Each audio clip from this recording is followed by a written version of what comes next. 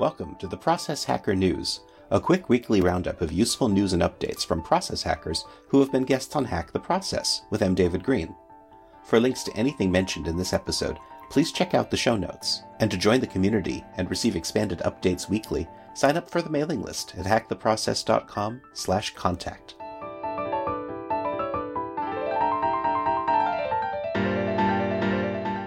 Welcome back.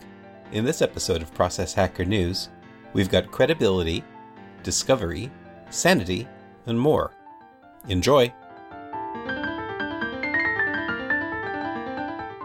In events, you can figure out how to engage and motivate product teams by joining Ron Lichty for an online presentation on May 4th. It's free to register. Reimagine the Future is a virtual summit on May 6th that features business thinkers discussing strategy, innovation, and leadership. One of the speakers for the event is Tiffany Bova.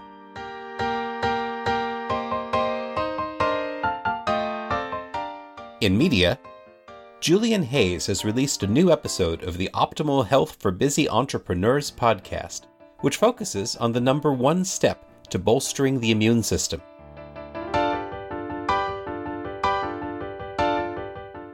You can improve business results through employee engagement, as explained by Kimberly Weefling on the Mission Matters podcast.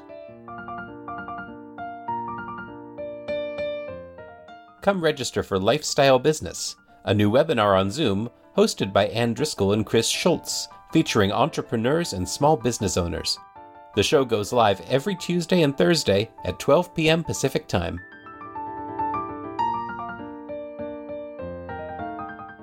In this time of quarantine and social distancing, how can you promote your business and improve sales without having to meet clients? Omar Zenhom went on the Recipe for SEO Success show to give details on how webinars can boost a business.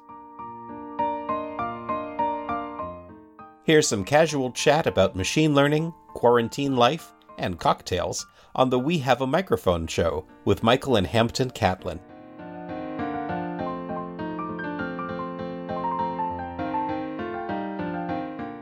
In writing, when feeling distress, all you need to master the moment is 4 minutes using the STOP practice, taught by Rhonda McGee on Mindful.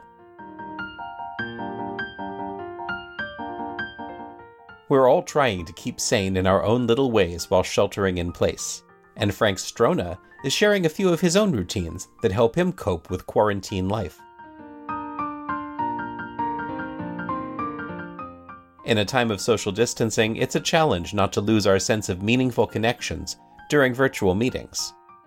Wayne Baker provides 10 guidelines to help us maintain human connectedness, even when we're only getting together online.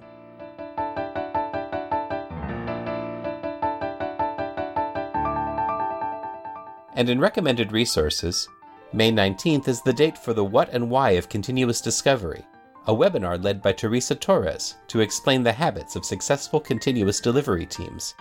Rich Mironov spoke highly of Teresa during his Hack the Process interview.